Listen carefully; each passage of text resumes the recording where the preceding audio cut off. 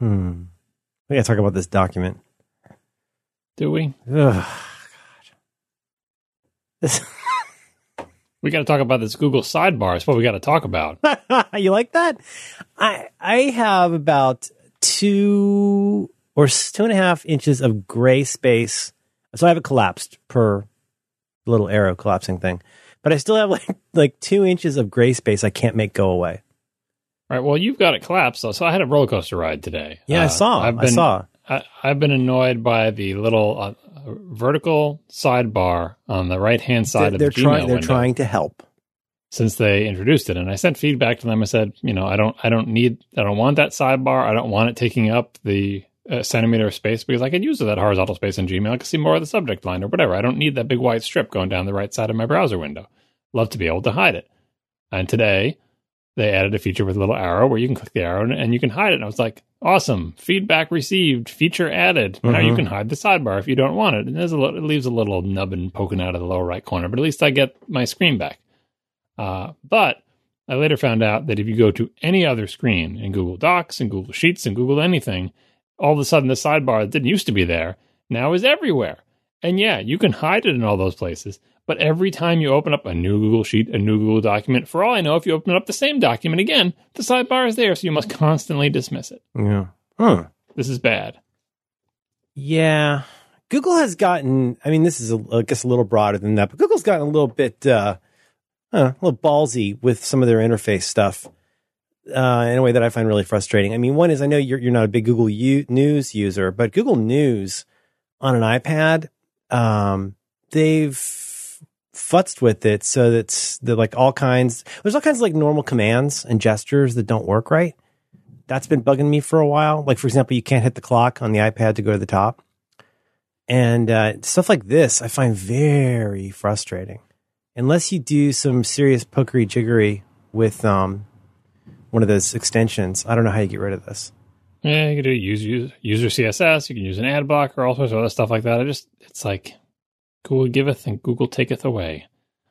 I don't understand. They go the extra mile to say, we got some feedback. Some people don't like the sidebar. Sure, we can add a feature to hide it. Everyone doesn't need to see it. Great, good. And at the same time, they think, let's put it everywhere else and make people constantly have to dismiss it. Like, there's no way to say, I never want to see that sidebar. It's like, you make a new document, you get the sidebar.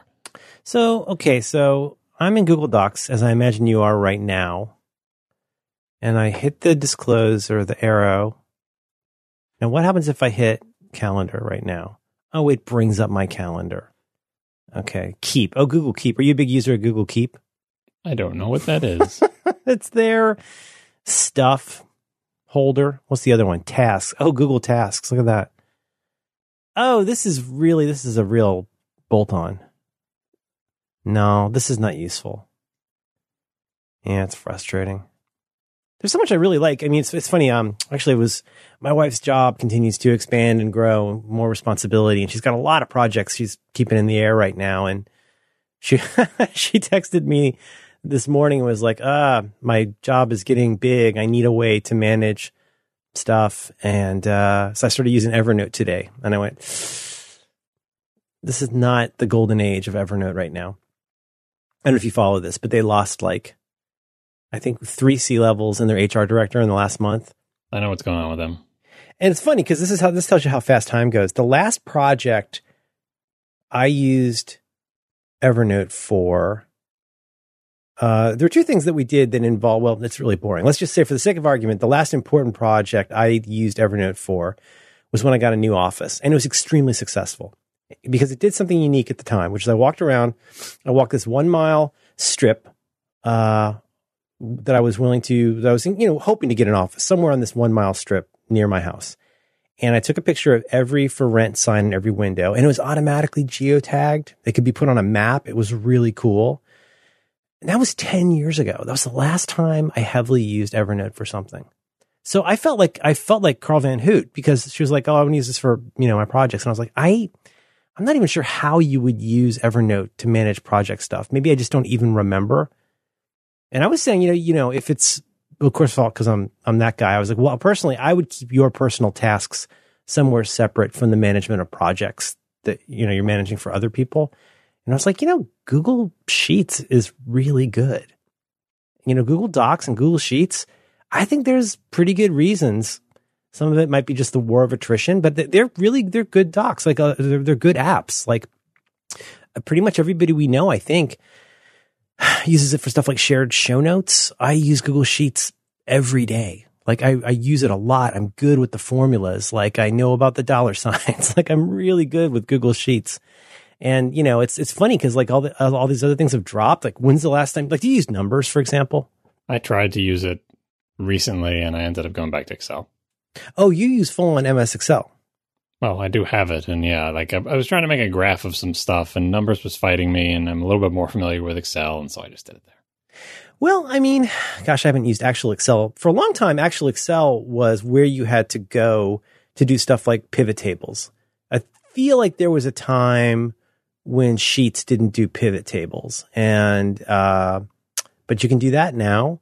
And of course, it's what's the word? Programmable? I mean, you can do stuff like have IFTTT send things to create new rows. You can even have it go in and change specific cells. It's very malleable that way.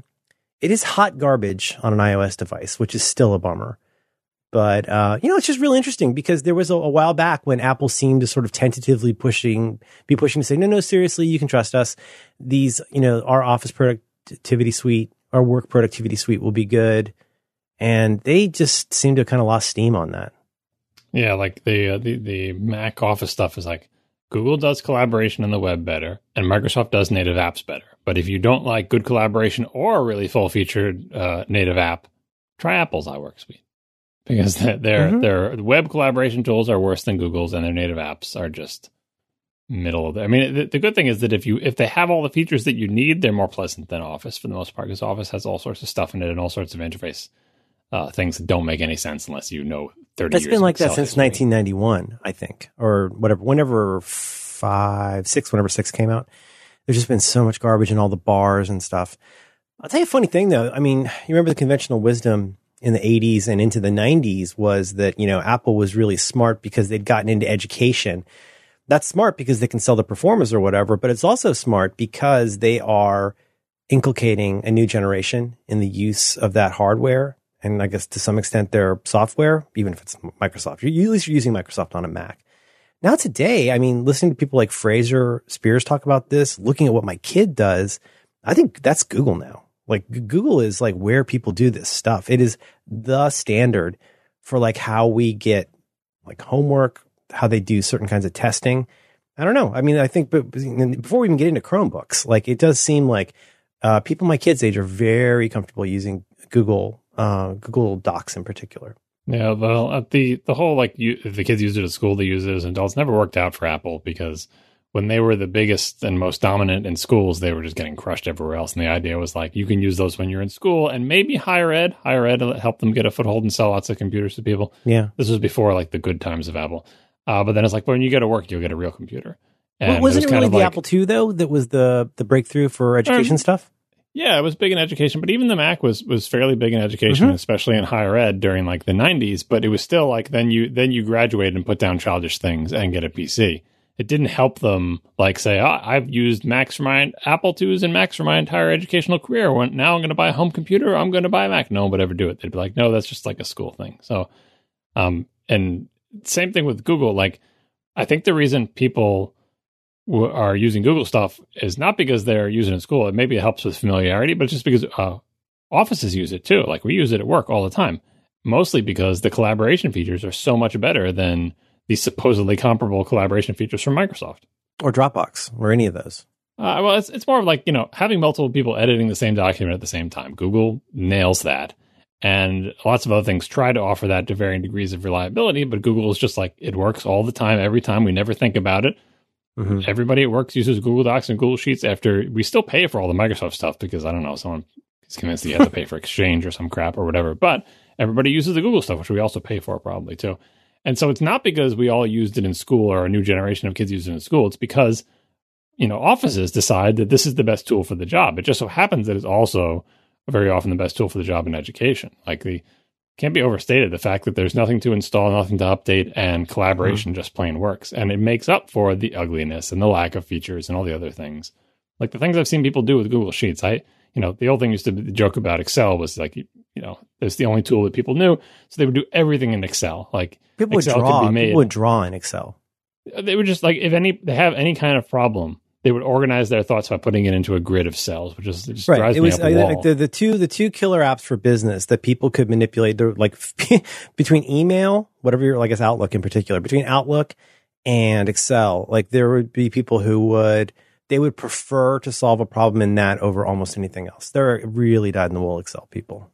Yeah, and the thing that bothered me the most was like when what they actually wanted was just like an outline, just like an indented, bulleted list, and they would do that in Excel. It's like, you've got Word right there. Like, I'm not saying Word is the greatest thing, but just Excel is not. Anyway, they do the same thing with Google Sheets. Now, Google Sheets is, the solution to all problems. Every problem that needs to be, they use it basically for project management, having little status columns, and you can make little cells, and they all get all super into it and make little cells into like radio buttons where you can have 3 choices and have little formulas and connect things up. And it's like, all right, well, you just, it just goes to show like, it's not the fault of Excel that people do that. It's just a thing that people want to do. And anyway, I feel like they're being supplanted by the fact that now you can have 7 people in the same document screwing with it at the same time.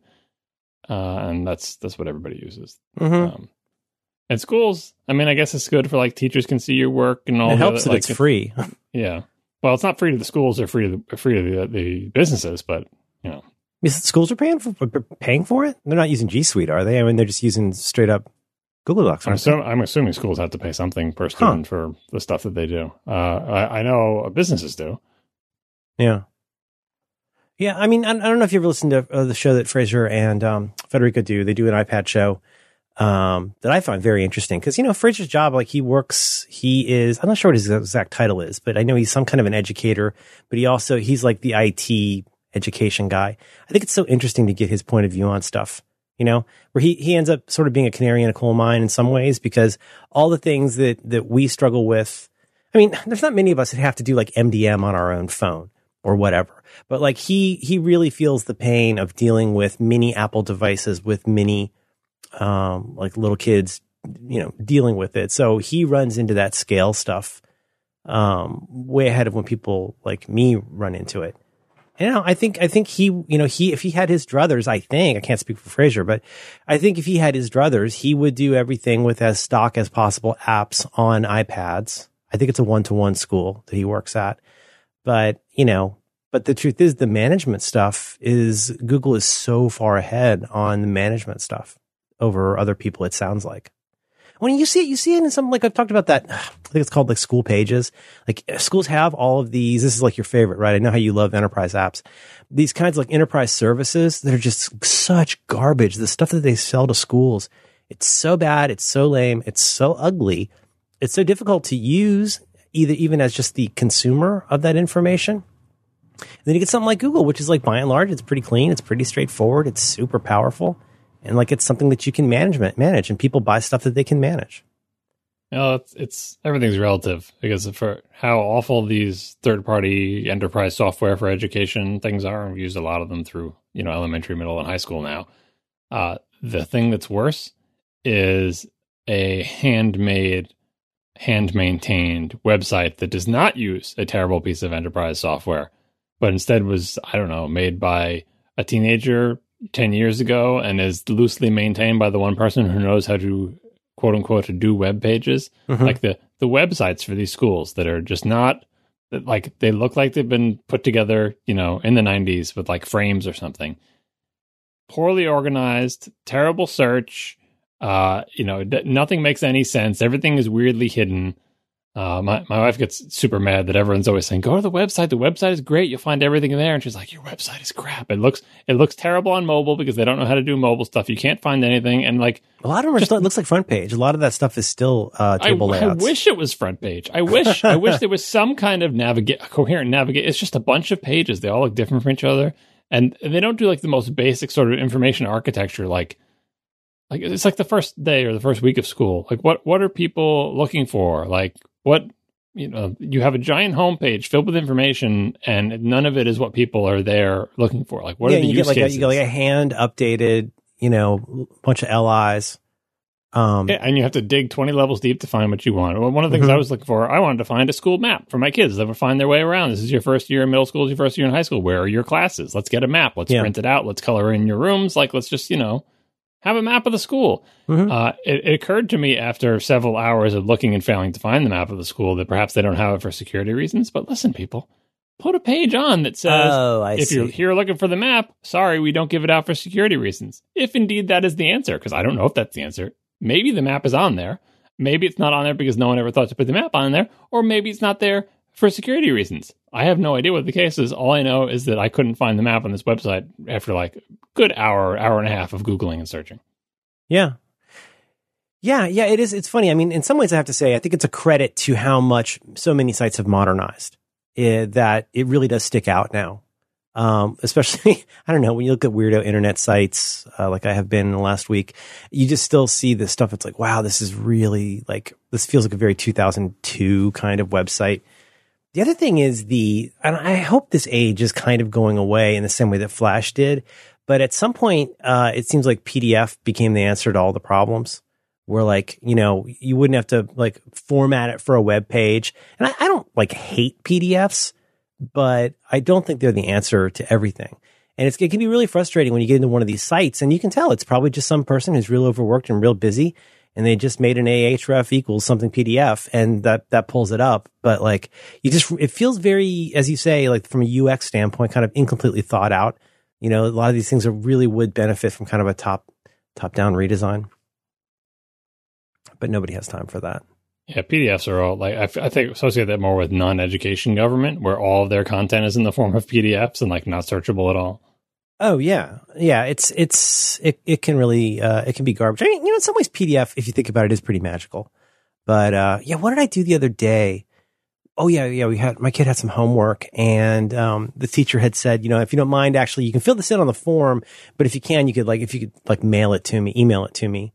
Either a scan of this, a photo of this, or in my case, I spent 30 minutes formatting it correctly in, Google Docs because I'm broken inside. But it's wild. What app was I using? I want to say Dropbox. I can't believe how many apps now you just go, and you take a picture and there's OCR. Like that used to be like $100 feature. And then there's so many apps where you can go in. It automatically, you know, looks for distortion in the angle for how it was scanned. It's not perfect, but it's damn sure close enough a lot of the time. It's that kind of stuff is still pretty magical to me. I'm amazed that you can just do that on your little pocket computer. Yeah, it never occurs to me to do that. I've not entered that world. I know every single app has that feature, but I tend not to do that. Yeah, I mean, it can be really cool. You know, it's funny when we talk about Evernote, you think about Evernote, DevonThink, any of those like kitchen sink apps that are meant to be all the things for your life. You think about that stage a lot of us have been through. I think some of the Katie Floyds of the world are still in, where people who have a ScanSnap or similar, like they just believe in scanning everything. Mm-hmm. And I think I get that. It certainly feeds the monster that loves things like creating bespoke Hazel scripts. Again, a very powerful app, but like that to me, that becomes such a merry-go-round. You know, it's like whatever that Einstein quote about like, why would I memorize anything I can look up? I mean, there's so much stuff where like, if I need to know what was on my electric bill 9 months ago, I can just go to the website and guess what? Download a PDF. I don't know if I need that to be automatically searched and put into folders on my computer. That just feels like more stuff to just craft to deal with. Yeah, well, people have a system, you know, especially for stuff that's related to tax stuff like receipts or whatever. Sure. Everything gets auto-filed and put in little things by date, and it's just like, here's the paper trail of my life in digital form, which hopefully they're backing up somewhere.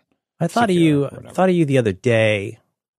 There's this like Rat King of podcasts I listen to that involves some aspect of turns out in business, you know, things like Freakonomics and Planet Money and 99% Invisible, things with design. And I always forget where I learned these things, but it was a super interesting podcast about the appearance of AI that's not really AI. And like you described there with like the receipt scanning, like how much of that stuff is actually do you know about this? That a lot of times that is somebody taking a photograph and typing something in. Yeah, Mechanical Turk stuff. That's it. That was it. Oh, yes. Oh, I should find this for you. You would like this. It's a new podcast. Oh, you know, I almost sent this to you. There's a new Slate podcast that I really enjoyed. They had a teaser for it, and it's, how can I put this? Oh God, I have too many podcasts. But it was basically like the substrata of like modern technology and where stuff comes from. And they look at very, very, very old examples of something that tries to emulate what we think of as very modern technology today. And the first episode, episode 1 was about the Mechanical Turk. And I'm an Amazon Mechanical Turk, which is the name derived from the original Mechanical Turk. Mm-hmm. Yeah. But they were pretty smart about the way they did it. Like they would do stuff. Let me see if I can find this. They would do stuff like they would, publicly disassemble the Mechanical Turk in front of people and have a bunch of like extra gears sitting around and stuff. But it sounds like it was pretty bad. Like you had to be inside the device. It would not be a small person necessarily. It could be a normal sized chess player title. Inside that box, not very well ventilated, certainly not air conditioned, and they had a candle in there. Can you imagine that? It's very safe. Yeah. Well, if you light some part of your clothing on fire, they'll open it up in time to get you out. You got to report them to ye olde OSHA. Yeah. Well, sure. They were training to. It's another fitting parallel with modern day. They were training to be modern Amazon employees. Yeah. Boy, this is stacking up to be a year of interesting employee stories. So the show, which I don't know if it's officially out yet, The Secret History of the Future. That's a good title. From Slate. I know you don't listen to podcasts, but... we both uploaded what I assume are fairly complete lists of our podcast subscriptions. You didn't have that many more than me. The difference is you probably actually listened to all of yours. Well, I'm not a Castro user like you. I'm a... no, I've got about 98. Yeah, I had like 70 something, right? Podstand.co. Yeah, that website. Look at that. We're under editor's picks, whatever that means. Yeah, the website could use some updating in that I didn't realize I would have one and only one chance to upload a picture of myself. I can help you with this. Yeah, and now I can never upload a picture of myself again. I figured out how to do it. If I had remembered, I should look at my browser history because the page after you go add into your profile, account, you go into your profile thing. It's something they added after a couple of days. It didn't have it at first, but then they added it. So that's how I got. I was exactly the same way. I assumed I could just add it later. Podstand.co. Popular shows. Look at that ATP. God, you guys where is my account? I don't understand. I'm clicking. I'm going to Safari. It's one of those it's one of those modern login things that's all like cookie based, I think. Podstand. Yeah, so here I am on my subscriptions. I have 72. So again, not too far off from the amount that you have. Where do I go? Oh, did Probably I lose my cookie? Where's my cookie? Do I still have my cookie? I don't know how I get logged back in. Okay, so you're in there? Do you have an option I'm just looking at my podcast subscription page, but I don't know how to. There is no login, and after you create your account, it shows you a page where you could change your thing. But I left that page, and I don't know what the URL was, and now I can never change. I can never give myself an icon again. Let me see if Merlin subscription. There is no login. You don't create an account. It just says here, upload your stuff, and I said, okay, here you go. Okay, so podstand.co. This is really good radio. Podstand.co/ add some more feeds, Merlin subscriptions, compare listeners. Oh, did I lose my link for this? I still have the ability to go to, let's see what happens, add some notes to your feed. Oh, we get incorrect key. That's an interesting message. And the hard part was just go back through your browser history and find the page, which I could probably do. The problem is, what browser did I do it? I run 2 browsers on every computer that I use, and I use 3 computers pretty routinely. My wife's mine and my one at work. So that's 6 different browser histories I would have to search. Each time, have to be sure before I move on to the next one that I wasn't just missing it, that it actually wasn't that browser. Yeah. Live streams. Where are my live streams? Your social graph? No. Do you know what live streams? Live streams. It's an old tech demo technology idea from the 80s or whatever, when people are still really experimenting with the ideas of having interfaces to computers. And it was basically like this interface is a chronological interface where the main metaphor is everything that you do or that has happened to you or whatever. It's just in a big chronological stream. So you find things by remembering more or less when they happened, and you page back through. Oh, your yeah, past, sure. And everything in one stream. So if I had live streams right now, it would be like, I know I did it a day or two ago. I don't need to care what computer were you on, what browser were you using, anything like that. It's just, I'll just have to remember where it was chronologically, and it's a single live stream, not 20 live streams that you have to go through. I have 6 browser histories that I have to look. If I had live streams, I'd have one live stream to go through and say I did that the other day, and I would find it. Try live streaming your way to podstand.co/upload. See if that gets it. Upload. /upload. Share your subscription, blah, blah, blah. Yeah. So I did all this. The username, blah, blah, blah. Upload. So do you think if I did the same username again, it would add the picture? So that's the unlogged in view. Is There it? there is no login. You just enter a username and your full name, and you upload a picture optional. Just touch live stream to continue. Wonder what happens if you hit upload picture. Wonder if I'll get anything. And then submit. No, yeah, it's just a feature the website doesn't have yet. The website needs some way for someone who is uploaded I was their able to feed go as back in on whatever browser history I was on. This is really good radio. Whatever I was on, I was able to do it. But anyway, that's where it is if you want to bookmark that. If I had that URL of that mystery page that I was on, I think I could do it there too, but I don't. Stephen Coyle, if you're listening, we're one of your Editor's Picks podcast. Please tell John how to fix this.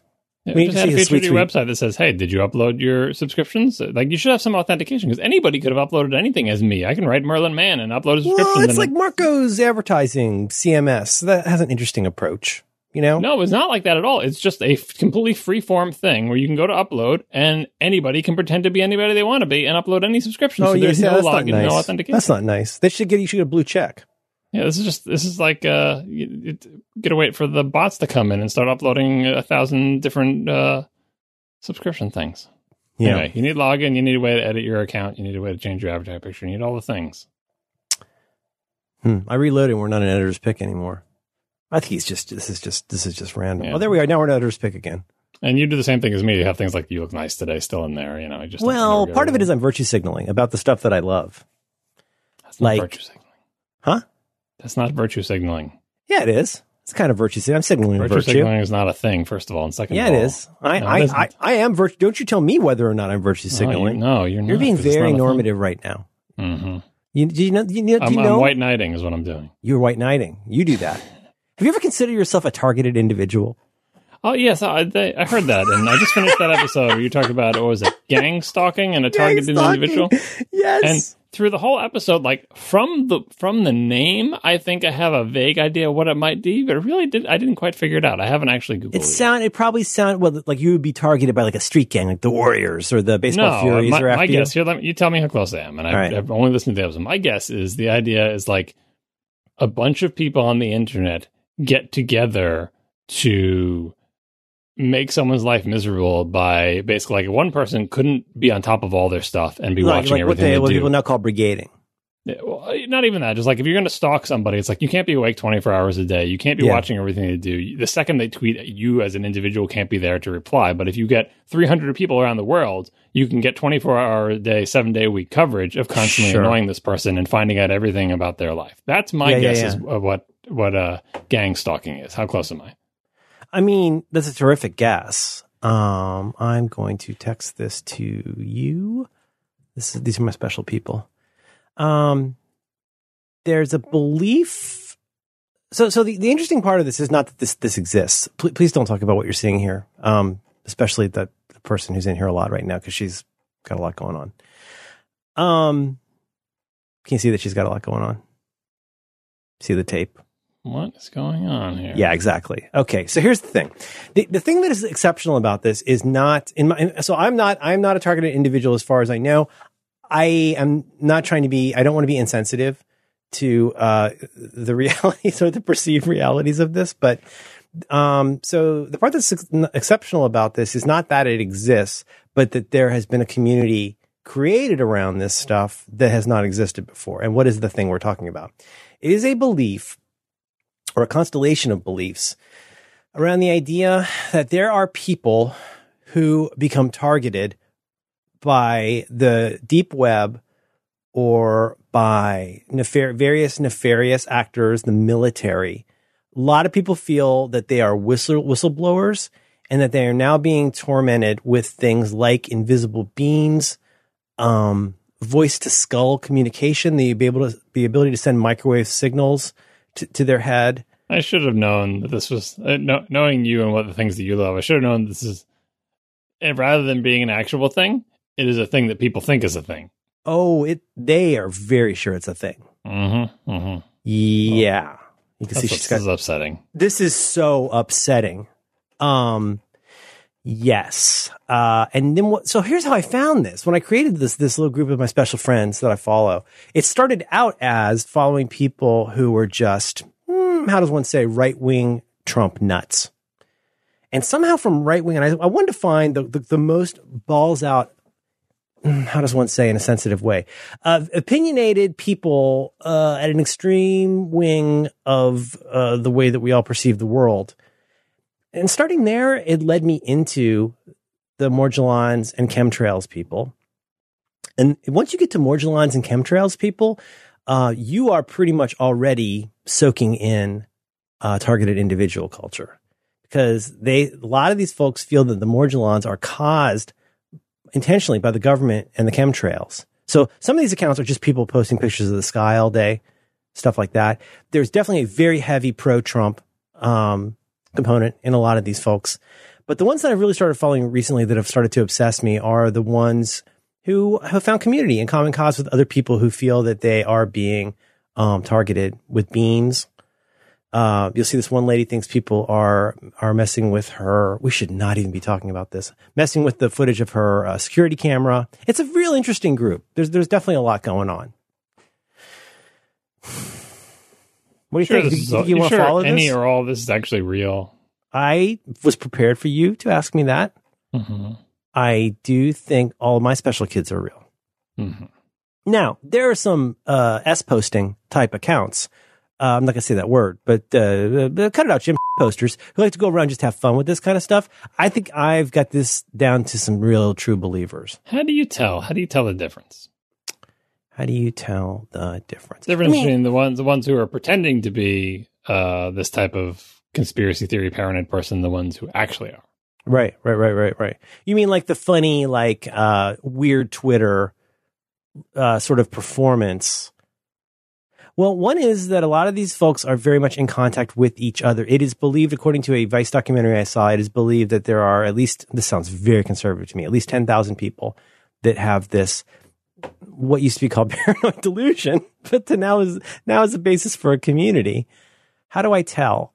I mean, there are some that feel almost like bots because they just post the same thing over and over and with keywords. Like this one lady where she's got her HAARP, electromagnetic frequency, where she's being abused by the U.S. military. A lot of folks taking a lot of time. This one lady, you can tell she's got a lot of videos and photos. I don't know. I think how do I feel about this? It scares the crap out of me, to be honest. It's really terrifying. And my biggest concern is not so much that like I'm going to weird out and start having these feelings for myself, but it's more that now that I've exposed myself to a lot of this, it becomes such a simple way to explain, perhaps incorrectly, so many things that you see going on. The kinds of mass delusions that so many of us suffer from, whether we realize it or not, because we find common cause with people. It's like, what's that term, that wonderful term, folie à deux? Like when two people are sharing the same like crazy delusion. It's just in this case, like this is like a whole community with support groups and stuff of people who are really convinced that people are sending beams from satellites to target them and keep them up all night and assault them. Someone's making John Roderick drink coffee at 6 p.m. Well, after we finished recording on Monday, I did take him on a fairly deep dive of this. This is how I spent my weekend, John. Does that seem wholesome? An entire weekend? Oh, on this topic. I thought you spent an entire weekend convincing him not to drink coffee at 6 p.m. And that worked? Only a weekend? It seems so simple. Just don't drink the coffee. Yeah. Yeah. I can't do that. But I mean, you never really got it how you tell the fake ones are real, because I feel like it'd be so easy to fake one of these. Like it's so over the top and so straightforward. Like, but why would you do that? Why would you? Why would? Because it's a thing. Like that's the thing. When there are groups of people who have some sort of problem or mental delusion or whatever, some people's form of entertainment is to infiltrate that group by pretending to be one of them, mm-hmm. and keep ramping up things to be more and more ridiculous and get entirely, roped into that thing so that everybody in the group thinks you're one of them. And then at some point, I suppose, spring it on them and go, ha ha, look at all you people. That is a thing. So they're like, that's trolling. It's classic, Yeah, it could be. But the thing is, if you wanted to you wanted to be the most famous one and try to top everybody, you're going to post a picture of your fingernails and show arsenic poisoning. I'm going to, do that 10x. I'm going to artificially color my fingernails. I'm going to post a video of it. I'm going to but you don't believe any of it. Yeah, you're just trying to be the most followed crazy person. Could be. I mean, that's what Alex Jones did. But I mean, you look at a term like deep web. And so now we hear, or not deep web, deep state.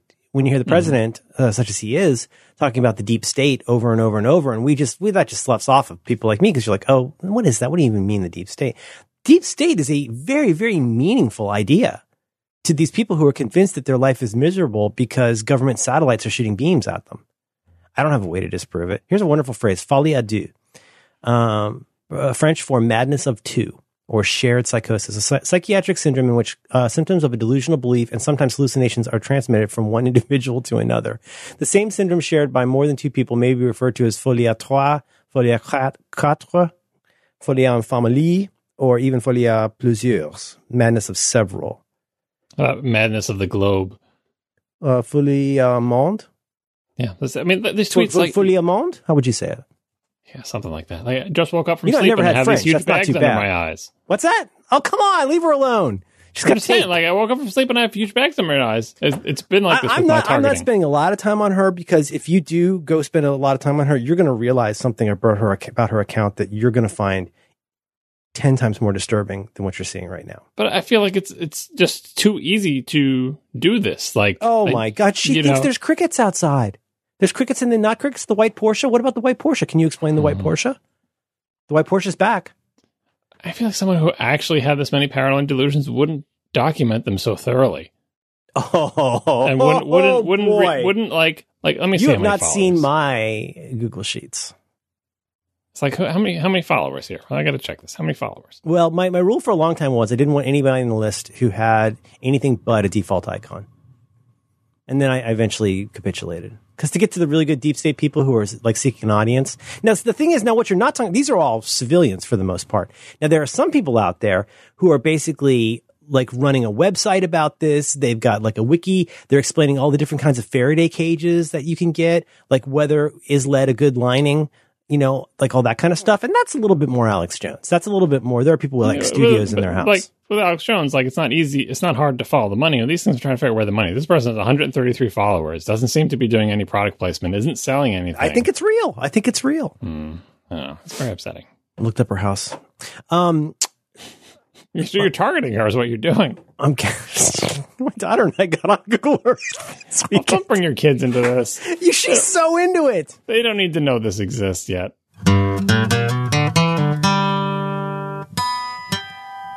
This episode of Reconcilable Differences is brought to you in part by Squarespace. You can learn more about Squarespace right now by visiting squarespace.com/diffs. Make your next move with Squarespace because Squarespace lets you easily create a website for your next idea with a unique domain, award-winning templates, and so much more. Maybe you want to create an online store, a portfolio, or a blog. Whatever it is you want to do, Squarespace is where you need to take it because Squarespace is an all-in-one platform. Lets you do whatever you want to do. There's nothing to install, no patches to worry about, no upgrades needed. You don't have to worry about any of that stuff because Squarespace has got it covered. They also have award-winning 24/7 customer support if you ever need any help. They let you quickly and easily grab a unique domain name, over 200 extensions, pretty great. And all of those award-winning templates are beautifully designed for you to show off your great idea. I'm a huge fan of Squarespace. I use it all the time. I use it many times per week. I use it to host my personal site. I use it to host the site where I post all my playlists, merlinembach.com/playlist. You go look it up. And of course, I use it for the Phony award-winning Roderick on the Line podcast. All the audio, the show notes, the photos are all there. Lock, stock, and barrel. It's the best. It's Squarespace. Got to check it out. Now here's the nutty balls part. Squarespace plans start at just $12 per month. What? Can that be right? Yes, it is right. But you, the listener, can start a free trial right now with no credit card required. You go to squarespace.com/diffs.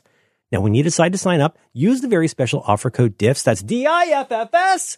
That's going to get you 10% off your first purchase of a website or domain.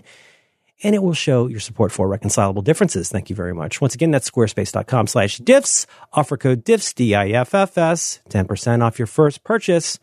Say it soft and it's almost like praying. Our thanks to Squarespace for supporting Reconcilable Differences and all of Relay FM. How's it going? You having a good week? Sure. Man, I had occasion to listen to an old Back to Work from year one. It was right around the time your 100th episode, your last episode was on. It was a heartbreaking time. You and Marco left around the same time. Broke my heart. Yeah. Oh, speaking of that time, and getting back to the beginning of this with your wife's work ramping up and her looking for a way to organize things in her life, it was a perfect opportunity for you to silently hand her a stack of 305 index cards with a binder clip on them. Yeah, you think she'd like that? Speaking of Back to Work episode 7, yeah, well, this is the situation. You know, the cobbler's children have no shoes, and your wife, John's children don't know how to your use wife Photoshop. has no way to organize her work. Yeah, well, I mean, it's like you trying to teach Photoshop. Not quite, but yeah, like I mean, it's a difficult situation. Like notice that she just came to you and told you what she was doing. She didn't come to you and say, "Dear husband, please advise me on how I could best organize my work." Well, no, I mean, we've been married for a real long time. You know, we talk to each other about stuff. Yeah. She said she's feeling overwhelmed with work projects and would like to use Evernote. Can you give me a tutorial? And so I wanted her, I'm asking her to show me how she's using it. And the one thing we both agreed on is you don't want anything that's too like over engineered. You know what I mean? Like she just said, and this is the point where you spring, and this is why you should have been listening to Back to Work for the past 7 years and reading through 43folders.com, because you would know everything you need to know. I love that she's not doing that. See, you're always trying to get her on the show. I can feel it. You're always trying to get her on. No, I'm saying like she's finally has a problem that you were at one point equipped to solve. The problem is like that if she had listened to Back to Work by now, she'd know that you're full of it, and she'd be like over your BS. I'm not full of it. I help a lot of people. Oh man. Used to be Merlin Mann. I did. Where's that guy? That guy can very, help. Very that guy can briefly. help He grew a mustache. He looks amazing. Totally. It's almost like I've spent the last 15 years looking for nails because I am the hammer. Mm-hmm. Is that a nail? Not really. Go back to sleep. Yeah. You got to be careful when you talk to people. You got to be careful. You got to be careful not to do shtick. It's real important. If you do shtick when you're actually trying to help somebody in your life, like, it's so easy to do shtick, and you don't want to do that. You got to really listen to what the person is saying. And especially if you're a man, I think it's really valuable to listen real hard and not feel the need to take over the process with a lot of stuff. I tried to do that tonight. My son had an assignment. It was told that he had to cover his textbooks from school. Like with grocery bags? That's just what he was told. He told me to cover his books. And he said, "What did they mean, cover my books?" And my wife and I said, "Oh, you've never done this." It's surprising that he got all the way to high school and never having to do it. I used to love doing that. Yeah, cover your books and with a grocery bag. And we explained what they mean is you're going to put a thing that looks like a dust jacket on your book to protect it. Like, well, the book's already beat up anyway, so what does it matter? They'd be more beat up if they didn't have a cover, so you got to do that. And rather than me go and say, "Let me show you how to cover a book with a grocery bag," you can figure it out. But the two of them couldn't figure it out, and I had to go and do it. Really? Yeah. It's pretty straightforward. You do a fold here, a fold there, 2 folds on each side, and you tape it. Yeah, my wife didn't remember. Anyway. Oh, it's so fun. Yeah, so now I got a textbook cover with a grocery bag. But yeah, this is my question. The other question about your wife's query is she just wanted you to commiserate, or is she actually looking for advice? I suspect it's the same you would ask of anybody who has exposure to a domain that's not something you feel up to date on. And of course, I don't feel that up to date on it either, as it turns out. But it wasn't so much coming to me as the 43 folders guru, but more like, hey, computer stuff theoretically.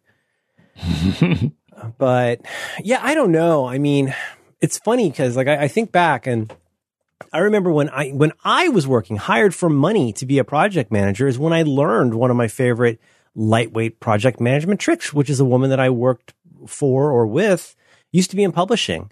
And she was wonderfully ego assertive, and she's like, "This is how we're going to manage this." I was like, "Please, by all means, show me." And she was in Excel, and she's like, for each part of this, each person or part of this is a row. Each row has columns, and we have an instant view into it's based on a publishing model. Like, has the draft been solicited? Is the person engaged? And it's just this really great, super easy way to incredibly lightweight way to do exactly the stuff that you need to do and no more. You know what I mean? You can just go in and see, where are we with the November issue? And you can instantly, as long as everybody's updating that on time, it's just a great visual cue for what needs to happen next and what's already been taken care of. And that's just like a dumb template in a spreadsheet. But it was really, really, really effective. I feel like these kinds of things, you can really over engineer it And I go way back to the Gantt chart days. Did you ever have to maintain Gantt charts? I did them in school, and I think I did them for real on projects a couple of times, mostly because I'd done them in school, and it seemed to me that, like, let me try this thing that I learned in school. It's applicable. Yeah, and let me try the skill. It seems like I could use it, and it was just like, it was not for me. Well, no. Okay, well, follow me, though. I mean, we're using probably MS Project? Yes. Yeah, and so it's funny because, like, when I was coming up, and I really wanted to be good at project management, and I read a lot, and I sought to apply it to the work that I was doing and my own, personal projects, and I wanted to be really good at it.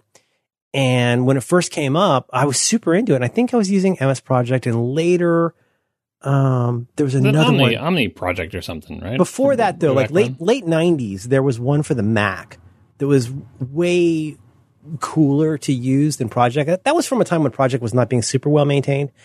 And there was this one called, not Daisy Disk, Daisy something. Anyway, it was some kind of a project management, like multiple modal views that could also generate a Gantt chart.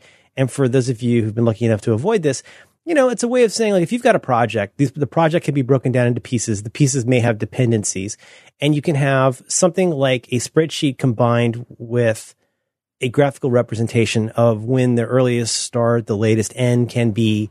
And you can sort of model how, tell me if I'm getting this right, you can sort of model what a delay might mean, what a change in budget might mean. You can see it graphically. You could see it, in raw numbers. And you can sort of model what the impact would be of making different kinds of changes along the way. But like, I really wanted to be good at it. I was trying so hard, but it was like, I just remember, I've talked about this before, but I just remember feeling like the second I had spent the hour and a half updating the Gantt chart, it was already out of date. Nobody looked at it but me. Nobody cared but me. They just wanted to go do their work. And I just remember feeling like this is, in retrospect to me, I can see why you need that to build a bridge. But for most of the stuff that most of us do, it's so masturbatory. It requires so much overhead to generate this thing that may not produce that much value, where like you do need like a dedicated person just to like keep up with the documentation, which you might need on a very, very, very large project. But for most like small to medium sized projects, especially involving software, do you guys use Gantt charts these days? No, I mean that's old world, waterfall style model of it. Well, in effect, it's always hidden. The Gantt chart is always hidden underneath. Like, especially if you're a programmer, you see this. Like, you can dress it up 10 different ways you want, but like, there's certain truths to business that are mostly unavoidable and seem stupid if you're a worker and not a manager. But it's like, there's the work to be done, there's the people doing the work, and there's this whole swath of people who are better paid and more important than you, who are in charge, who all they want to know is the work getting done? Mm-hmm. And when will it be done? And so frequently those are people like above your pay grade who are interacting with stakeholders higher up and being able to or even just direct managers. They just want to know, what are people doing?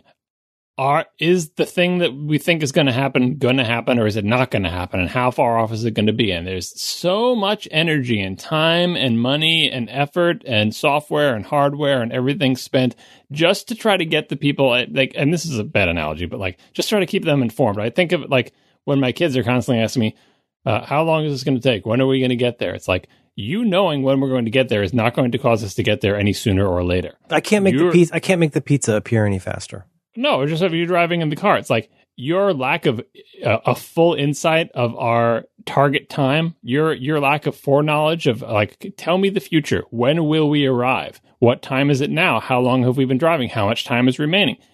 Whether or not you have that information does not change when we arrive. Traffic changes, all sorts of stuff that's out of your control, sitting in the back seat. And I very often feel like in any sort of work situation, all these people want to know this. And tons of people, including very often impacting the people who are doing the work, spend all this time and energy trying to get that information to other people so they can just know. It's not going to cause us to get there any sooner. And in the work situations, very often causes us to get there later because there's some percentage of everybody's time that's spent trying to make sure everybody's informed up the chain about exactly what's happening and estimating and doing all this work about, oh, well, your estimates are off. Let's improve your estimates. Let's do this. Is like, to what end? So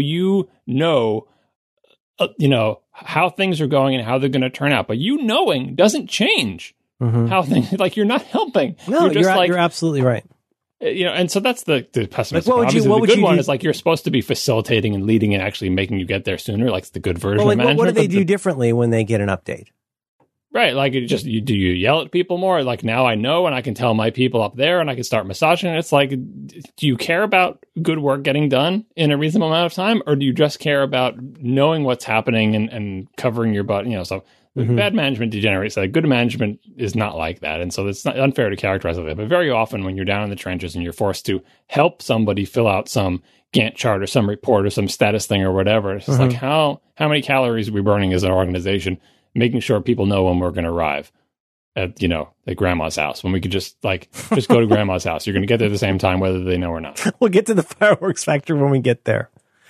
Which is bad, because then it's like, well, how do I know we're doing anything? We'll never ship anything. We need to know. And so there's a million methodologies. I mean, I get what you're saying, but like, I don't know.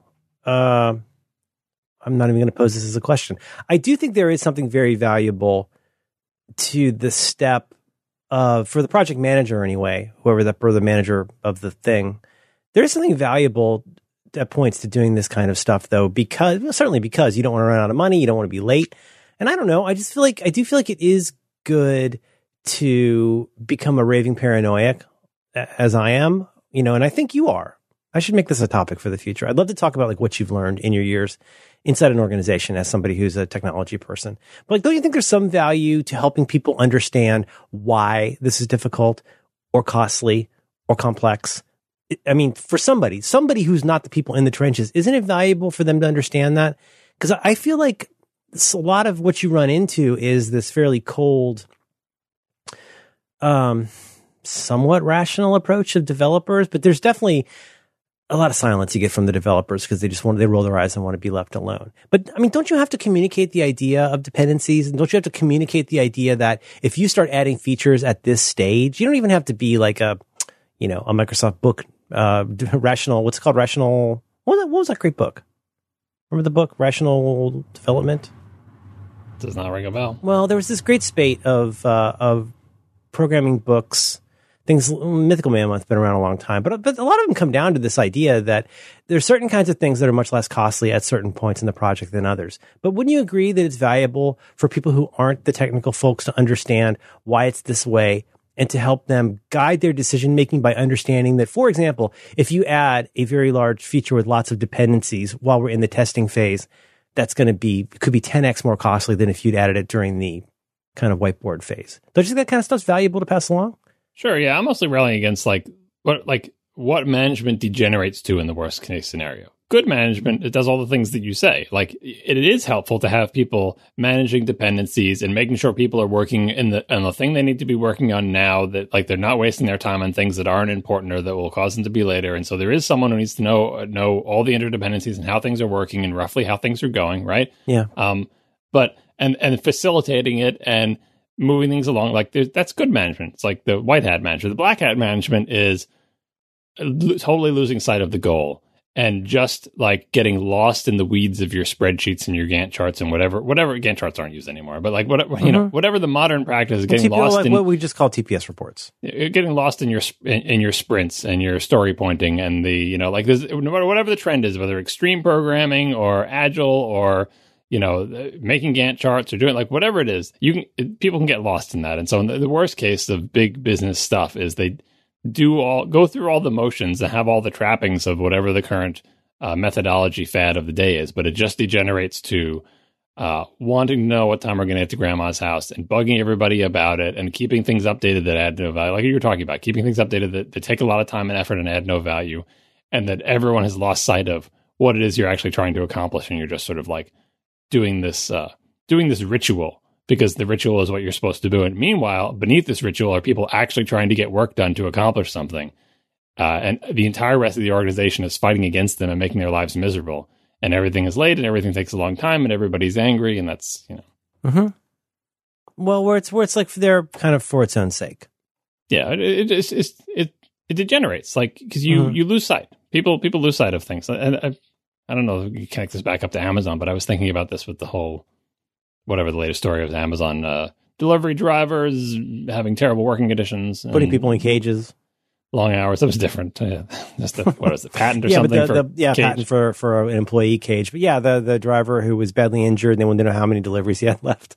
Yeah, and just keeping on it. Like, yeah. So the stories like that, I mean, not that, yes, it's all awful and everything, but it's like that's what capitalism degenerates to without any sort of constraints. All up and down the chain, people are incentivized to make sure you have, the managers are incentivized to make sure their workers are productive, and like it just rolls downhill. Well, a lot of bleeping on this one. Sorry. Mm-hmm.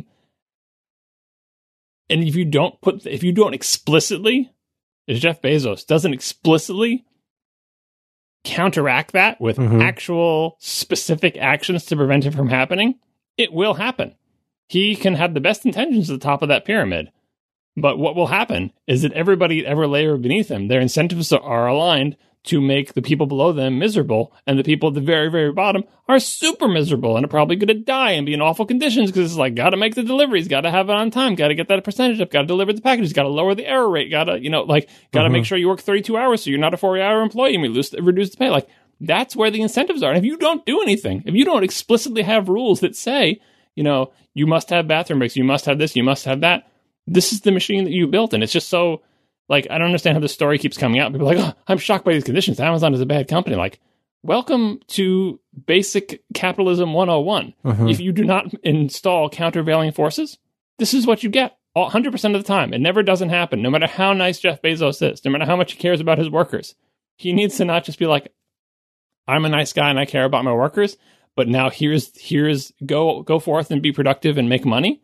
Those don't mix. You have to actually have laws and rules and requirements and reward the actual behavior you want to see, and not just say you just got to deliver a lot of packages. But be nice out there too. It doesn't work. Welcome to The Resistance, John Siracusa.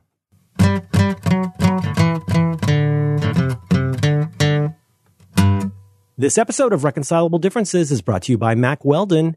You can learn more about Mack Weldon right now by visiting MackWeldon.com. Friends, Mack Weldon make the most comfortable underwear, socks, shirts, undershirts, hoodies, and sweatpants that you will ever wear. And frankly, Mack Weldon is better than whatever you're wearing right now, unless you're like me and you're wearing Mack Weldon. Sucka! They are so confident of this, they have no questions asked return policy. Questions will not be asked.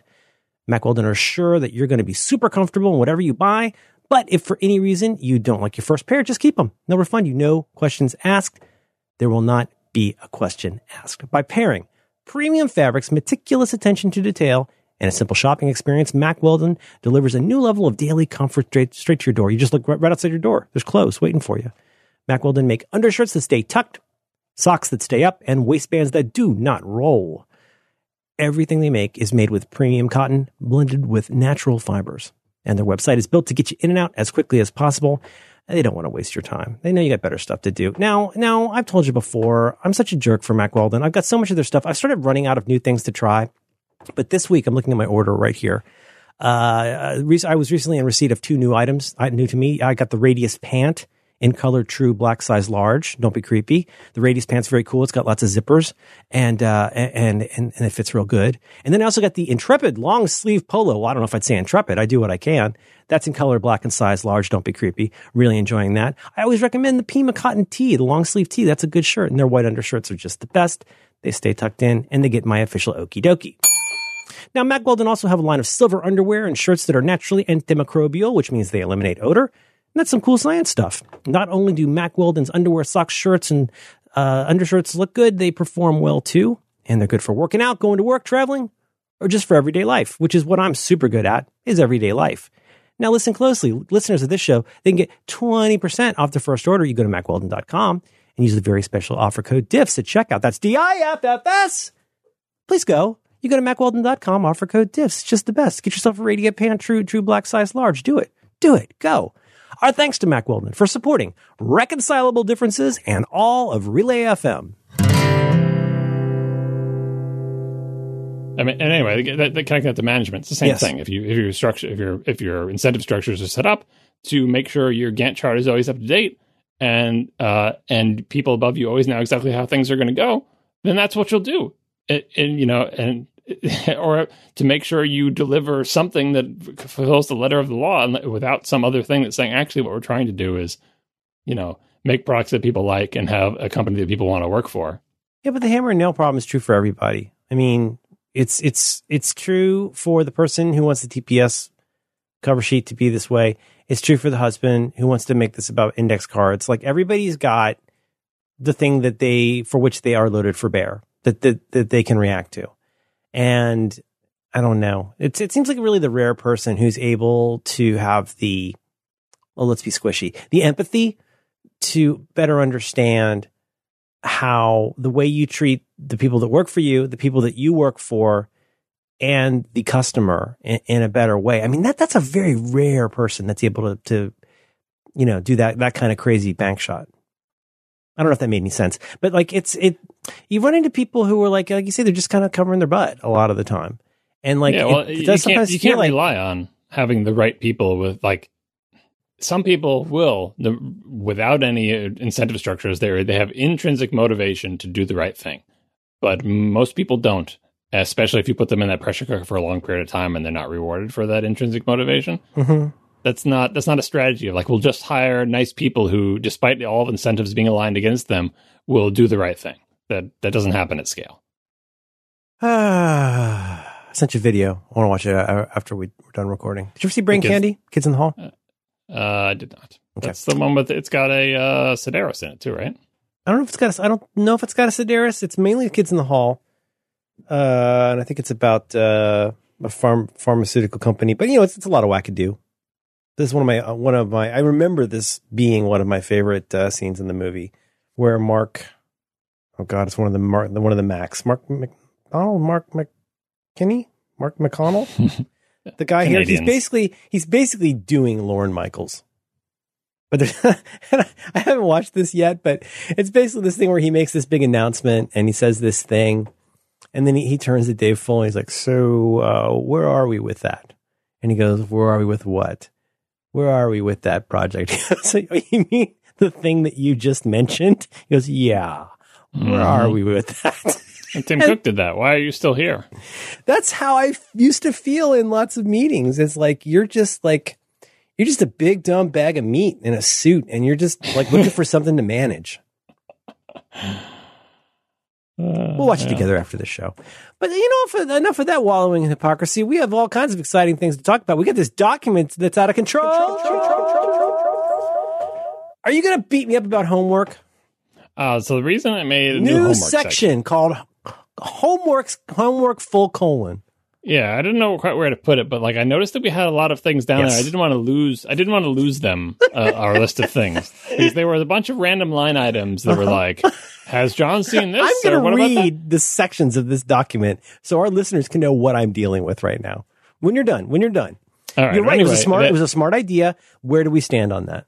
Yeah, well, so I didn't want it to be there, the homework section to be there as like a to-do list staring at you and making you feel bad. It's under the H1, so you've put it real high up on the page. I didn't know where to put it. Here's the problem with this document. Oh my God, this document. The problem with this document is I kind of know the system that you use, but I don't have a good algorithm for executing the system. The system being that you're a nail in search of a hammer. No, we have a bunch of sections, and then we have mini topics, and then we have topics. And when we've done a show, I pluck it out and I drop it down below in the pasted in area. But you pluck out like the things from the show, like follow up and titles and stuff like that, and you pluck out the topics that were on the show, but then you leave the rest. Like, there's no good system for get the document ready for the new show that doesn't involve a whole bunch of careful copying and pasting. Okay. We need more sections. Okay, these are the sections that we've got right now. Homework, pre-show, post-show, production notes, follow-up, front matter, links, titles, discussed, description, mini topics, and topics. All right, and how many I've sections added did about I half make? of those. About half of those are mine. Homework, follow-up, and topics. And as far as I'm concerned, that's all you need.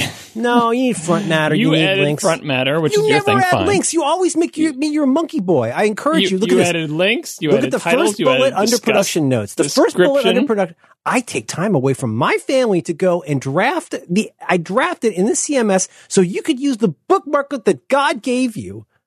I say, how many sponsors? You never add links. You say it to me like I'm your monkey boy. I add them.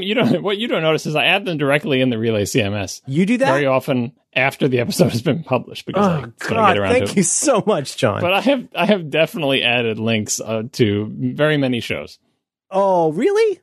Yeah. Huh. You do that. I add them directly to the CMS. I feel bad because I know, especially after something's published, people's podcast players don't like update the links or whatever. No, but they don't. They've already downloaded that to their podcatcher. Yeah.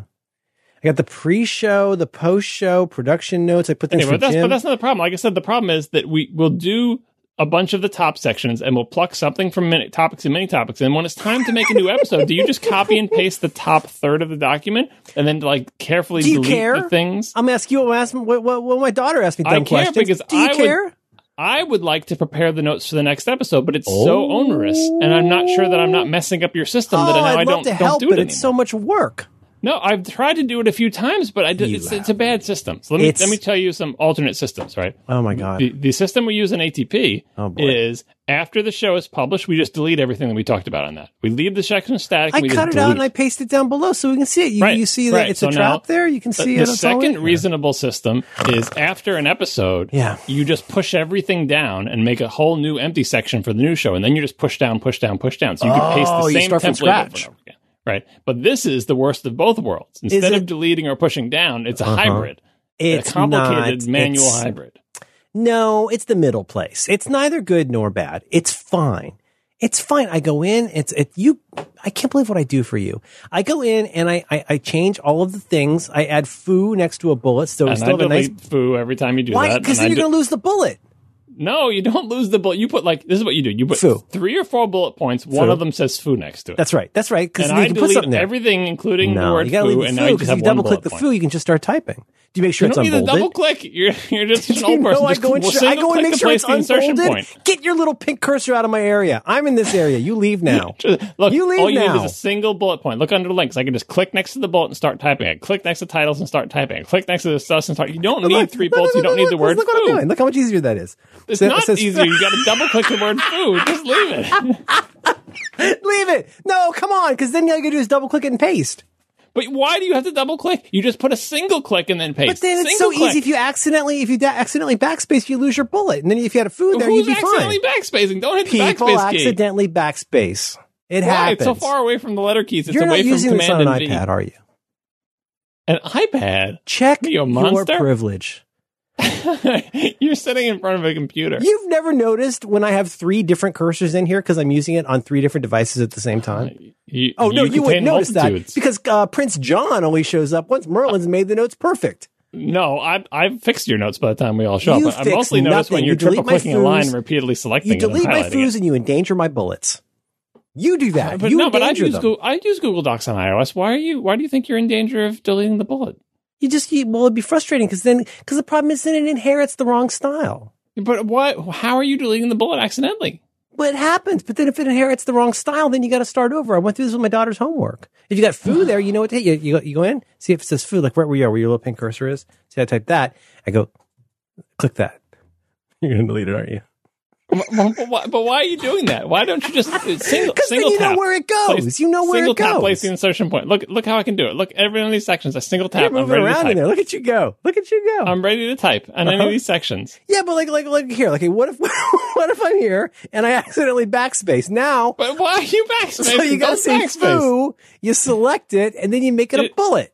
Undo. Oh, now see now it's indented. That never would have happened if I'd had kept my original foo there. I would not have a problem. No. Foo bar Baz bat. Let's move on. We're gonna fix this. You know what? Okay, here's the challenge. Oh, look at this. I'm going up here. Look at me. I'm Merlin. I'm changing this. And I'm going in and see John makes the fancy document, which I misspelled, document he craves. There you go. That's your homework. I'm gonna bold it.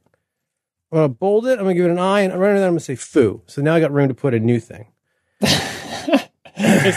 It's less fancy. And also I would probably endorse the push down system would be if you want to keep making this document longer and longer and have all the old shows. The delete system is the simplest. It's 122 pages. What's the oldest thing we've got in here? Oldest thing we've got in here is episode 17. Merlin watched the game. That's the oldest thing in here. Don't touch the banana. Back when you used to watch things that I suggested. What typeface is this? Oh, it's back when it was still Verdana. Woo! No, there's Verdana up here in the little top Verdana? of the document too. What about Nunito? You ever use Nunito? No. Oh, let me show you what it looks like. Check this out. Try Nunito. This is what I do on my stuff. Not change the whole thing. It's madness. Come on, it's easy. Nunito. Oh no, where is it? We haven't used it recently. But you're going to get What rid about of there's Verdana in this document is what I'm telling you. Go. No, that's not good. Pacifico, you don't like that? What up? They have Mistral? Oh, this looks good in Mistral. Let me see what this looks like in Mistral. Also, I kind of fell off putting that's in Montserrat. I don't know if they have Mistral. Oh, look at Lobster. Oh, that looks so fancy. Look at that. This is all Verdana. Didn't you realize this whole section is all Verdana? I guess so, yeah. All right, anyway, let me talk a little bit more about the homework section. Like I said, the reason I want to put them is I didn't want to lose them, but don't feel any more or less compelled to actually complete any of it. It's just there so we don't lose track homework. of it. That's my homework, not my daughter's homework. Yes. Okay, sure. This No. This John, homework section real is just talk, so we don't lose track of it. I want to stipulate we have our fun here, but I think this is a good section. I think it's a good idea. Because I didn't want it to mix into topics and many topics and we were going to lose stuff. I have some follow-up on one of these. Okay, so do you have it on the actual one follow-up item ad, which is why are we not allowed to do homework at Eudora's Aftercare? Follow-up, Merlin bought from the sky down.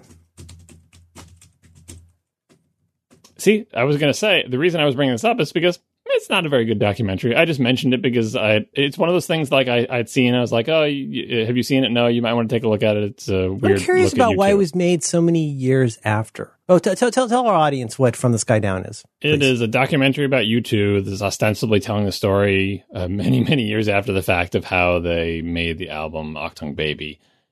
And I mostly found it fascinating as a scholar of U2, as someone who has listened to tons of U2 music and read many books about them or watched many documentaries, that they're still kind of enigmatic as individuals, and seeing them in a new context, seeing a new documentary about them, I'm sure it is no closer to the reality of them than any of the other things that I've seen about them, but it was different than all the other things I've seen. So I feel like I'm sketching an outline by blacking out regions, eventually revealing the shape of these weird people who are actually U2. And as a big U2 fan, I found it interesting. As a movie, it's probably not very good. But it's one of those things that I'd forgotten to even suggest. An anniversary? I don't even know. Like, it's fairly inexplicable and not particularly good. But I feel like if you're interested in the people that make up U2, it is interesting to see how they perform in this documentary about this, what was clearly a difficult time for the band. That much is clear from all the history, and anyone knows anything about the band. It's still not entirely clear exactly the source of the difficulty and how they came out of it, but there are many stories. That seems like kind of an important thing to settle. Well, there are stories. There are stories that the story the band tells themselves, the story the band tells the outside world. What actually went down, who knows? They're very enigmatic as far as I can tell. All four of them? It seems like a couple of them are enigmatic.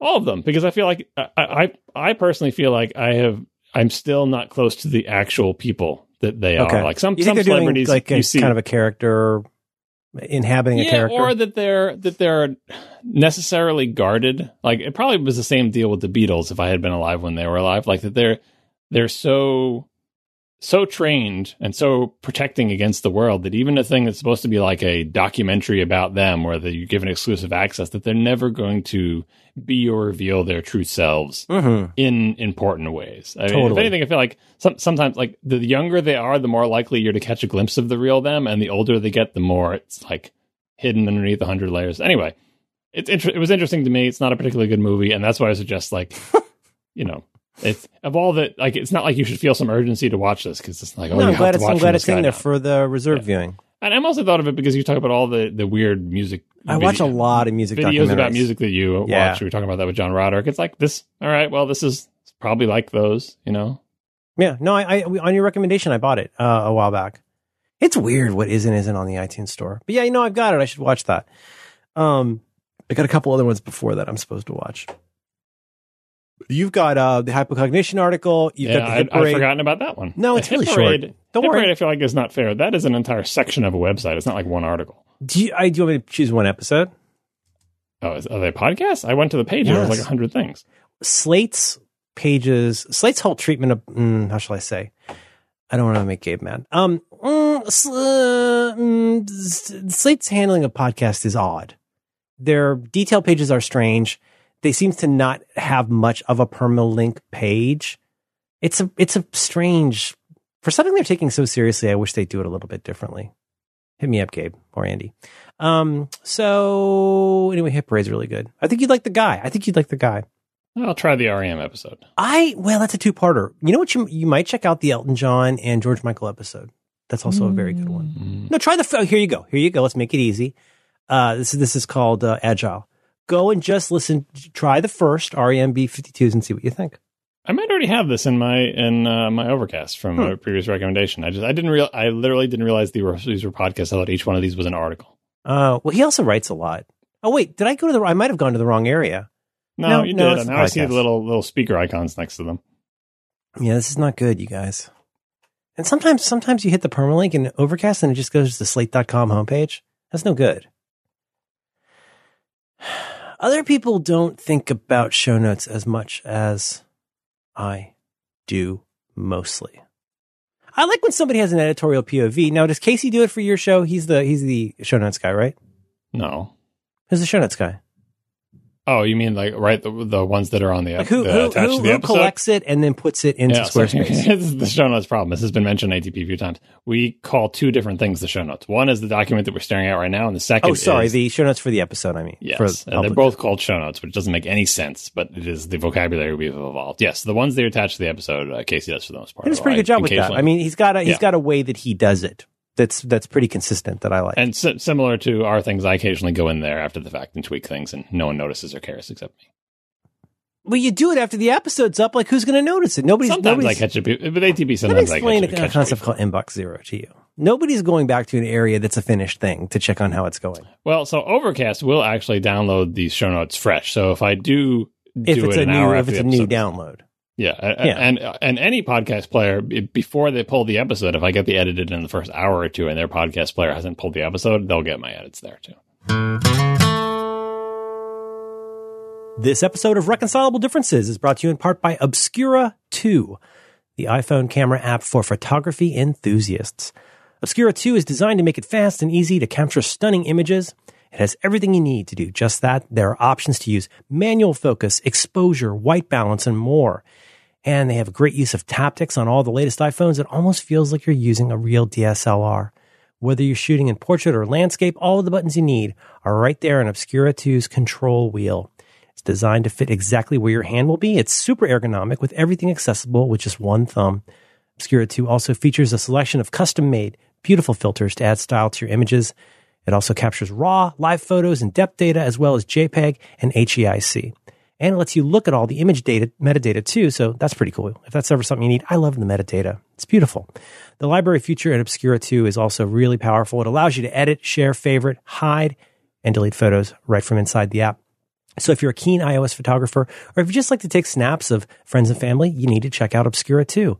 And here's the thing. If you hurry, you can actually get Obscura 2 for free until September 25th. So please go, rush, go. You grab your iPhone, open the Apple Store app. Okay. This is where you might have pre-ordered your phone. You go to the Apple Store app, you scroll to the bottom and you tap on promo. Scroll to the bottom. You'll see an Obscura 2 banner right down there. Now, please note this promotion is only available in some locations. Now, if you want, I have to tell you, this is made by a friend of mine, my friend Ben. Full disclosure, I know Ben. Ben has photographed me. He's a very good photographer. He's a very good developer. And this is a beautiful app. So if you want to support Ben, who is the developer of Obscura, check out the filter packs too, available via in-app purchase. There's some wonderful options out there. It's a great way to throw a few bucks to the Obscura team for the great work that they do. Our thanks to Obscura 2 for supporting Reconcilable Differences and all of Relay FM.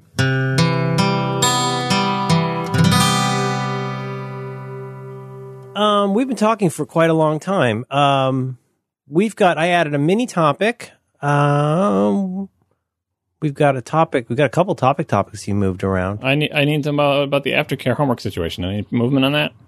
We're doing still mostly like stealth under the radar stuff. A new thing I do in life is pick my daughter up every day now, early. It's, on a day like today, it's as they say, a lot. But that's what we're still doing.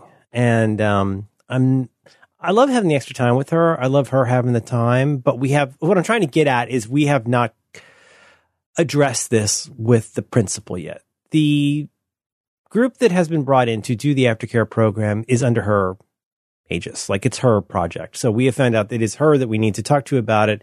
And I've been just mulling it over and kind of trying to get out of my head about it, to not be emotional about it. But what I can best tell at this point is that this program is run by a well-known national organization that is known, amongst other things, for athleticism and activities.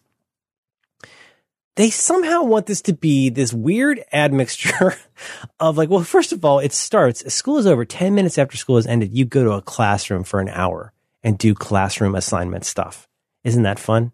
You've just been at school for 6 hours. You go 10 minutes after school is over. You're in a classroom doing some kind of a project thing.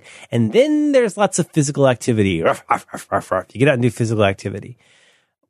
There is a time that has been allotted for people to do homework for a study hall type situation. That does not begin till a half hour after the time that we typically pick up our kid. But if you are one of those kids that's there till 6 p.m., you can do homework starting at 4:30. So, all right, well, that's not entirely unreasonable. It's not like homework is banned. It's just the time slots don't line up. It's not super reasonable. But we're dreading having this conversation because this is a group that comes in and does a thing. And I'm really kind of dreading the sort of like having to like try and persuade them to do this thing that they obviously don't want to do. Yeah, you can't fight City Hall. It's a system. You can't, but like I said to my wife, we were talking about this yesterday morning. It's like I was telling her about you and your kids, and I said I didn't realize how lucky I was for what we pay for this to have aftercare at the same school. Now, John's kids used to have to get on a bus to go to somewhere else. Like, no, I don't know why you got that in your head, but they don't have to go to. Didn't you tell me that? The middle school one, the elementary school one, they'd walk to is on the same campus as the elementary school. The middle school one, yes, they had to get on a bus. Well, in any case, I feel very fortunate that it's very affordable. It wasn't very well run, but now I miss it because that was such a great. I don't know. Let's table this until we have talked to the principal about it.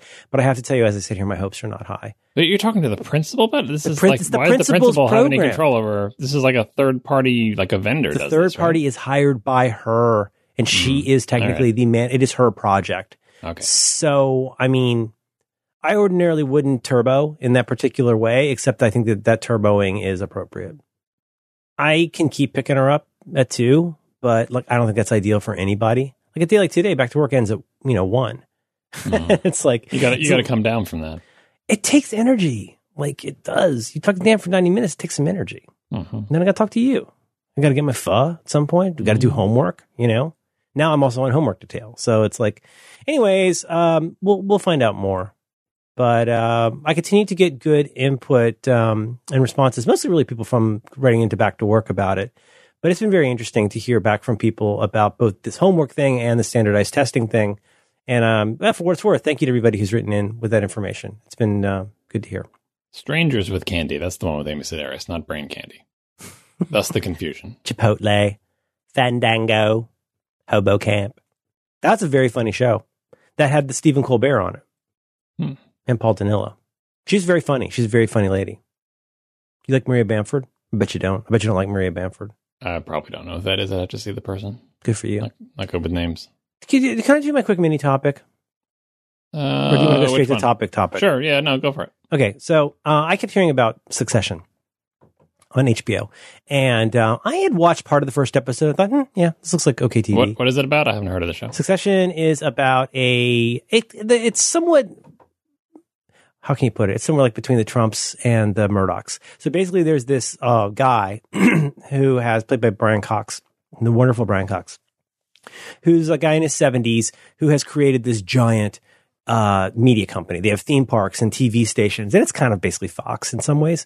And he's got 4 kids. And it's basically, without spoiling any of it, it's kind of like, well, what happens now that he's getting old? What is the, as they say, succession for how this will be handled? I don't want to say any more than that. It's probably not your kind of show, although I would say maybe give the first episode a try. It's got a Culkin. It's got a super good Culkin. It's got the lady from Predestination, who was amazing in Predestination. It's got this Siobhan Roy. That's the name of her character. Yeah, Shiv they call her. Oh, that's the character, not the actress. Shiv's the character, but yeah, that's the lady who's, well, no spoilers, but she's in Predestination. Sarah Snook. She was terrific in Predestination. She's very good in this. There's this real Donald Trump Jr. kind of guy, and then you got Ruck. Ruck's in this one. The classic Alan Ruck is in this. Yeah. And that's the 4 kids. Look at that gray hair. You think this is real gray hair? I think it's totally real. Yeah. Anyway, it's a very, very good show. And it's one of those things where, like, everybody's been saying since like June how good this show is. I really am enjoying it. I'm shotgunning 2 a night. I should check this out. You should check it out. But okay, so here's the thing. Wong, wong, comes up. You see some kind of ad for the Deuce. And then the show comes up. It's in a very, very dark room, right? HBO. Very, very dark room. The patriarch has to go to the bathroom. And okay, it's the first 3 seconds of this show, and I'm ready to lose my god mind because, and I'm screaming at my wife. I'm like, put your glasses on and look at that screen. Am I crazy, or is that like the most wild ass 8-bit looking banding you have ever seen in your life? Because it's a dark room. And I swear, I don't call it banding, artifacts, I don't know what, but it looked like maybe a 16-bit image. Like you could see there were like 6 distinct bands of gray. It was not at all anything near what I would consider HD. Anyway, the show's really good. But then I was also thinking like how I get frustrated with Game of Thrones, where I feel like Game of Thrones has a lot of movement on screen that it can't seem to keep up with. Whereas if you watch the Blu-rays of Game of Thrones, it looks amazing. So here's my question to you, John Siracusa. Is it just me or do HBO shows have just terrible compression artifacts and banding? And then kind of related to that, do you notice a difference in the quality that you get from various streaming sources, channel to channel, service to service, or even in that case, like, I don't know what, Amazon Prime's idea of HD versus iTunes idea. Do you notice differences in quality? And is it just me that HBO looks like hot garbage? So it's not just you, although having a fancy TV actually exacerbates the problem because now you can really, really see how awful it is. But you see, you know what I'm saying about dark scenes? Like, no, I 100% know what you're talking about. Okay, this is a real thing that maybe people who have bad vision or not very good TVs or don't care or don't notice wouldn't see. There is a difference between different things. I mostly see it in differences between channels. Like my understanding of how this works is that you're mostly a cable guy. Yeah, the cable companies very often choose to jam more channels into some limited amount of bandwidth to sell you more channels in this big package. And it's not, it would be better if they sold you fewer channels and used more bandwidth for them. But in general, their algorithms are not up to snuff, and they heavily compress the channels to fit more of them in. The one that used to really kill me was AMC apparently is in some part of the band in my cable where they're really shoving lots of channels in that section. Oh, it's super crowded, so Walking Dead looks weird. Yeah, well, this was Mad Men, back in the Mad Men era. It was like, this is such a beautiful show. This is a very high-profile show. It's like it was at that time so clearly their most popular show, and it's getting big numbers, and it looked the worst of any channel or any show on my entire television. And so that's what, can you tell the difference? Yes, because I would watch an HBO show and it would look better than the AMC show. Both of them look pretty bad. Video streaming services, I think in general, they have the potential and sometimes the reality to look better than cable because they don't have to take a fixed amount of bandwidth and divvy it up. They can send you the video at whatever rate they're willing to send it to you. So if your connection is not the limit, and if they're not being stingy, they can send you a better signal with better algorithms, especially when like cable companies weren't yet on the H.264 bandwagon. It was still all MPEG-2 or whatever. I think probably is in a lot of places. That the web-based services could send you H.264 of a better quality than you would get in cable. So I think at this point, depending on the channel, cable actually can be worse than streaming services. But depending on the streaming service, if they're being stingy on the streaming service and trying to send you something crappy or your connection is bad, you can get it even worse there. But there should be something consistent about your given connection. Even if it's something where the Comcast is monkeying with it, it seems like there should be some internal consistency, especially with something like Netflix, where so many of these are shows that have been posted in the last year in 4K. rights. But it's not like there's a file on Netflix that they're sending you and everyone's getting the same file. They dynamically adjust the bandwidth constantly. There's 100 different versions that you're being sent to different snippets of different quality depending on exactly what's going on in the connection at the time. So you could watch a show on Netflix and over the course of the show, you get totally different, I think they might even switch algorithms. Back in the early days, they were definitely doing that. I'm not sure if they still do it now, but that's changing all the time from moment to moment. So it's really difficult to tell. And like you said, Blu-ray, highest quality, don't have to worry about it changing in the middle. It is what it is. It's just thousands of pictures, like exact full pictures. Nah, that's not what it is. It's still a compressed thing. When we watch just like Miyazaki, when we watch them on the Blu-ray, and it's watching Ponyo. I say Ponyo in particular. Anything with a lot of water in it. Oh boy, is there ever a difference?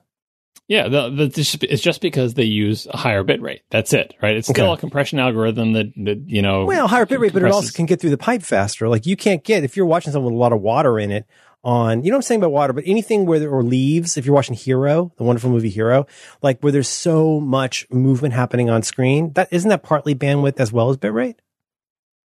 It's all the compression algorithm. Like you mentioned the HBO static thing, like the little logo they had from back when we were all watching on CRTs. Which looked better on cable in the 90s. Well, so white static, like that we know from our childhood of when you'd have a television not tuned to a station, the black and white, total static, randomness.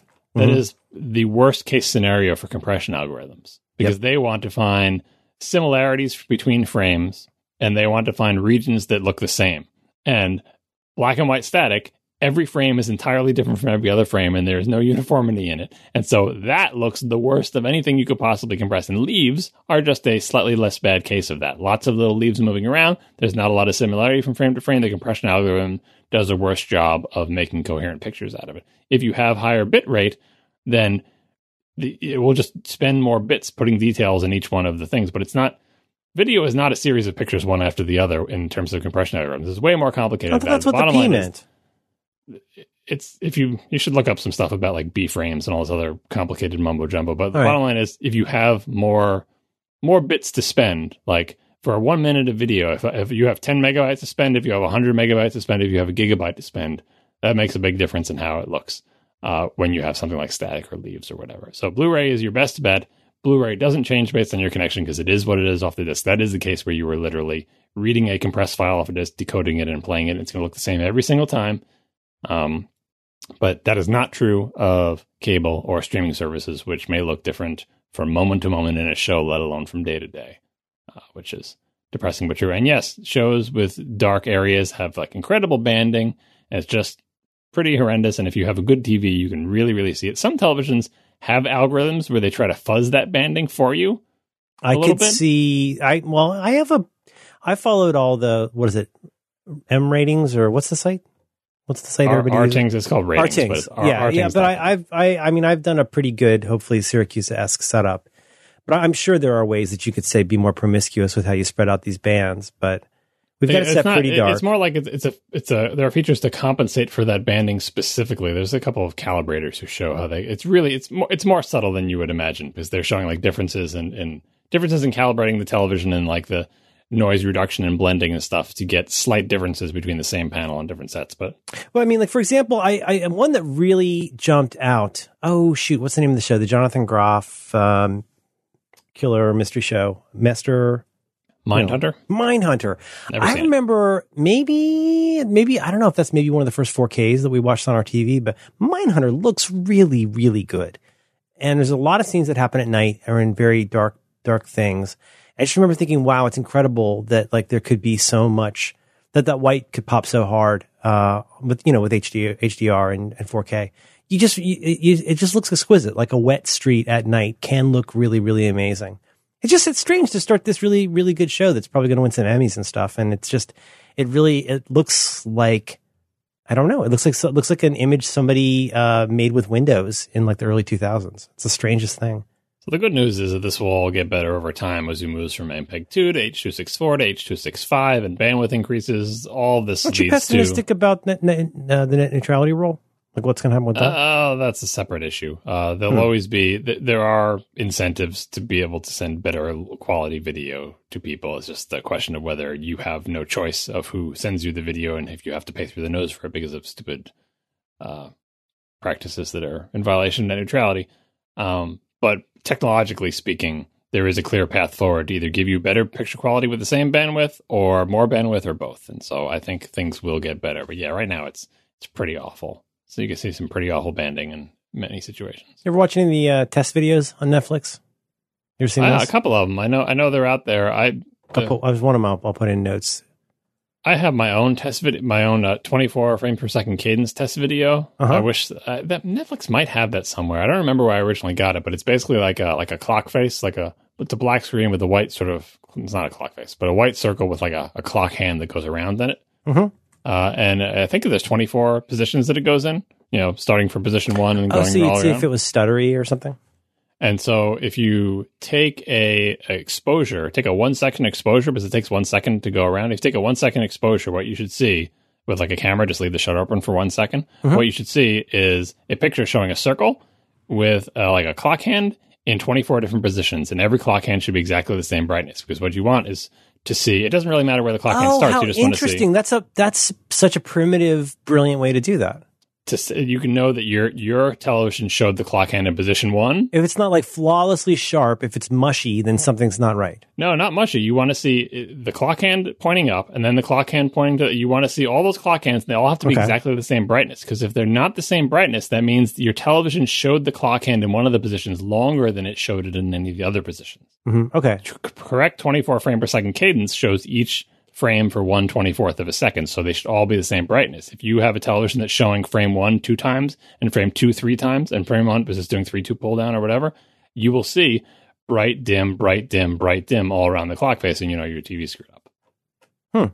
Is that something you could link to, or is it on your private Plex? I can send it to you. The annoying part is it's one of those things. It's like, oh, can I just do this? Like, yeah, now go get a tripod and set it up in front of your television and figure out how to leave your camera shutter open for a second, because you can't like hold your iPhone up to do it. Like, you know what I mean? Because you're getting into some deep hobbyist stuff there, right? And I wish there was a better way to show 24 frame per second cadence, but like this is the foolproof way to test it, because there's no. Here's some Netflix no test. Here's some Netflix test patterns. Put those in the show notes. Ooh, exciting! Yeah, there's lots of stuff. And they have the ones that are like that have the words of what bandwidth and resolution and everything it is. Are these the same? Yeah, things like I haven't done this in years, but there's the one where like you see the stuttery thing at the bottom. It's a live update on how fast it's downloading. You can like test your connection. Yeah. Those are cool. While we're at it, let's also put in. You ever look at the crazy Netflix categories? Have we talked about that on here? Yes, I have. There's like thousands and thousands and thousands of categories. They are humorous. They are super specific. I always wonder, like Canadian archery movies starring women, kind of starring women with brown hair whose names begin with P. She's not a hunchback. I want to go home and watch Succession. I want you to watch Succession. I want you to tell me what it looks like to you. Yeah, the HBO shows like that I tend to grind through real quick. Oh, I'll make one. We're going to talk about TV shows. I'll make one other TV show. Yeah. Recommendation. Well, recommendation. Yeah, I don't know. Do you like Stephen King at all? Oh, is this Castle Rock? Yeah. Yeah, Dan recommended that. I've only ever read, I think, Night Shift and his book about writing are the only things of his I can remember reading all the way through. I love Night Shift. Stephen King is a thing. Night Shift might as well have been just handed to every 13-year-old boy, like a player handbook, and Night Shift was like I think handed to every 13-year-old boy when I was a kid. Yeah, there's definitely an appeal to that, but he's I don't know, he's acquired taste. He's interesting. But if you like, he's interesting. You've read his crazy long books. What are you talking about? Don't sandbag. Yeah, no, he's my favorite author, and I love everything that he does. But I understand that it's not thing for everybody. Like it's at a certain point, like he becomes like an old friend, right? Like it's a known quantity. You love his quirks. I've always loved his stuff. I read Night Shift when I was 13. Like I said, they might as well have just handed it to everybody. Like everybody read it, yeah. But I traveled the road. I've read all the things. I like it, but I recognize that when I see it, that either people will find it upsetting, or more likely, will think it's schlocky. Because face it, a lot of it is schlocky. but I like it. I really like it unapologetically. But the problem with Castle Rock is it's a loosely affiliated property. It's not like he's writing the episodes or anything, whatever it is. That's what scared me off of it was like, okay, so from an outside point of view, here's my POV that I'm sure I'm dead wrong about, and you can tell me what I'm dead wrong about, which is like that Stranger Things came along, which is just such in some ways, such an homage to some combination of Steven Spielberg and Stephen King. But yeah, certainly largely like Steven Spielberg. But you don't you think like that came along, and it's a love letter to two of the genre kings of the 1980s. Just a very loving tribute to that. And in my head, somebody who represents Stephen King went, "Hey, we should get a piece of that," and decided to do their own Twilight Zone version of this, where it's like it's an anthology show, right? No, it's not an anthology show, and I feel like there's less of a connection. First of all, it's not really something that Stephen King can do because he is the source material. That's why I hadn't watched it yet, because I figured it was just going to be some kind of like Me Too of something that they wanted to cash in. No, the reason I was mostly avoiding it was like, this is not going to be any good. Like, even when Stephen King is directly involved, it's not great, and they don't do a good job of adapting his stuff. And what are they even going to be writing about in Castle Rock? You didn't like Dark Tower? Yeah, I don't know. I just had dim hopes for the show, but yeah. And I started watching, and I'm like, the people who made this show obviously know Stephen King and are doing like a facsimile, I don't know. It's not a style parody, but it's close. But isn't it have a lot of cute stuff? A lot of like Stephen King cute stuff in it. Yeah, but Easter eggy stuff. You won't care if you don't know. Okay. If you haven't read a million Stephen King books, it doesn't matter. Like Does it take place in Maine, John? It sure does. I mean, Castle Rock is a big setting, and like I understand where they get the thing. But anyway, it is a story. It is not an anthology show, and I was mostly with it as a schlocky Stephen King thing. And up until around episode 7, there was a very special episode of the show where I felt like this episode of television is way better than it ought to be. Oh, really? In the midst of this, it was like, how is this episode, this amazingly executed? It's kind of like San Junipero and Black Mirror, not as extreme. Oh, no, I get what you mean. Yeah. The whole rest of the show. There's no reason for this show to be this episode to be this good. This affecting and this competently made and this well done, and like, I shouldn't be like, it's the one where I posted the credits. The credits after had like 100 producer credits, which I found hilarious. But the whole reason I saw the credits is I was so affected by the episode that I, instead of just immediately closing the window or whatever, I was watching the credits. I was watching it on my iPad of all things. Like, I wasn't even watching it on my TV. That's the respect I'm giving the show when I'm watching it. It's like one of those, I'll watch an episode, before bed on the iPad, right? Right. But based on the strength of that episode, I think I can. It's episode 7, so it's a hard slog through. Maybe you start it and be like, "Look, I'm just not into after I finish Succession, I'm going to add it to my Bastic right now. I will add it right now. It's not HBO quality for sure. It's kind of schlocky, but it is a story. Is it on Hulu? Is that right? It's yeah, I think so. Okay, so this is what one final thing I've recommended people check out Castle Rock. I've been thinking about this, and maybe you know if this exists. I pay for too many freaking video services, like you do too. I pay for cable. I pay for all the premium channels. I pay for every service under the sun. I need an application or website to keep track of all the shows I'm watching and all the various services. Because sometimes I'll forget that Castle Rock exists and be like, oh, I have 3 episodes to watch. I haven't watched it in 3 weeks because I've forgotten that it exists because I don't have a single queue. So it's not so much for like the buying decision of which ones am I actually watching. You need something that's more like a TV watching, sort of like, not like Letterboxd, but something where you can manage stuff. So like my TiVo used to be, back before video streaming services. Yeah, back right. even before Netflix. I can walk away for months and come back and know I'm on season, but or not like even episode that. Like from day to day, it would be like, what shows do I have to watch tonight? I could just go to my Netflix home screen, and it was sorted chronologically, and it'd be like, there's my shows. There was only one place to look. Say, because TiVo makes you forget when shows are on. So once I got a TiVo, it's like I had no idea if a show airs on a particular. You just like, I have time to watch television. It's a Friday night. Let me see what's on the TiVo. Oh, look, here's an episode of this show I like, an episode of that show. Now with all these things on 50 different services, I forget that shows exist because I don't go to Netflix and Hulu and the CBS app and all the different TiVo channels and all the other stuff. Like I don't go to them. So I want just one app or website that says you are currently watching these 7 shows, and here is a chronological list of all the new episodes that have been released for these 7 shows. So I can just go through the list and say, oh, since I last watched these things, like, and I can check them off when I watch them, or like, you know, something like that. Seems like it's the thing that should exist. And maybe I should just use Evernote. Okay, so here is an app. TV Time. TV Time. For iOS. It has a website too. I'm not sure if I know what my login is. Look for an app called TV Time because it's pretty much, I don't know if it'll suit your picadillos, but it's pretty much exactly what you want. TV Time, number 1 show tracker. Number 1 show tracker. There it is. You couldn't lie about that. Yeah, so the idea is you go in and I think I have an account on here, but you can go in and you hit the plus button and you look up a show and you add it. And it starts out as there's season 1 through season 10. And you can click to say, I've watched that whole season. I've watched this whole season. Okay, I'm on season 6, and you tick off the episodes that you have watched. And you can, it's great for 2 things. Second, it's good for tracking where you are with the show. But number 1, it can also be like, oh, I wonder what's coming out this week. And you do a quick pull down. Like I can see that tomorrow, you got Always Sunny and Samantha Bee. And then you can pull up to see the past. Does it tell you where you watch them? Like, does it say this one's on Hulu? I think so. Yeah. Like, so for example, here, I'm looking at John Oliver and see, this is so frustrating. It always comes up with Amazon as a link, but you have to have a subscription inside Amazon. Anyway, I do have an HBO subscription. So I would click on the HBO button and I think, yeah, it takes me there. Yeah. Try TV Time. I'd be interested to see what you think. You could be my first friend on TV Time. You can be my TV friend. All right. I will check this out. John, I mean, obviously, will you be my TV friend? Obviously, this would be way better if it was actually integrated with the thing. So when you watch it on Netflix, it would cross it off. But we can't have that. That would be madness. But you know, just having a manually maintained list is a good step up. Well, and I mean, in terms of future Sherlocking, this would be a pretty great thing for Apple's TV app to have.